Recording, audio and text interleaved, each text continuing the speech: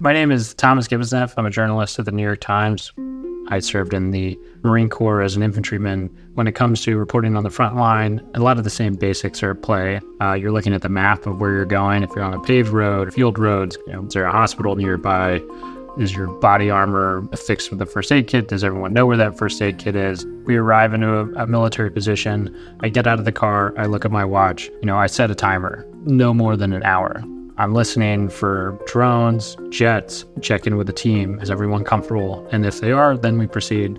Frontline reporting is dangerous, but I think nothing is more important than talking to the people involved, hearing their stories and being able to connect that with people thousands of miles away. Anything that can make something like this more personal, I think, is well worth the risk. New York Times subscribers make it possible for us to keep doing this vital coverage. If you'd like to subscribe, you can do that at nytimes.com/subscribe.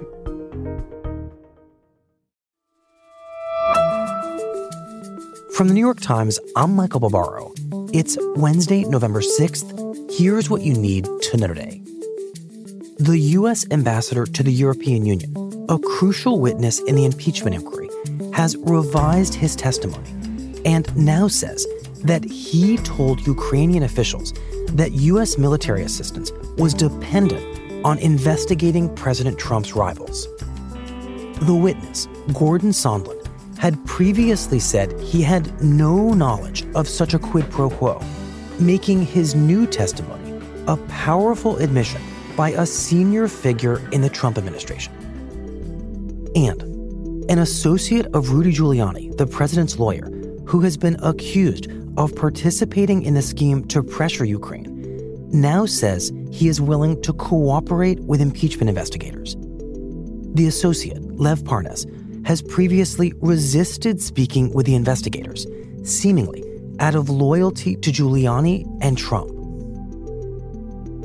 Finally, on Tuesday, the impeachment investigators summoned the White House Chief of Staff, Mick Mulvaney, to testify about his knowledge of the Ukraine situation. Mulvaney is not expected to comply. That's it for today. I'm Michael Barbaro. See you tomorrow.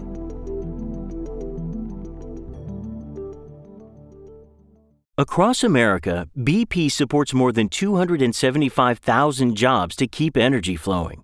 Jobs like expanding capacity for sustainable aviation fuel and biodiesel in Washington state, and bringing massive new infrastructure online in the Gulf of Mexico. It's and, not or. See what doing both means for energy nationwide at bp.com/investing in America.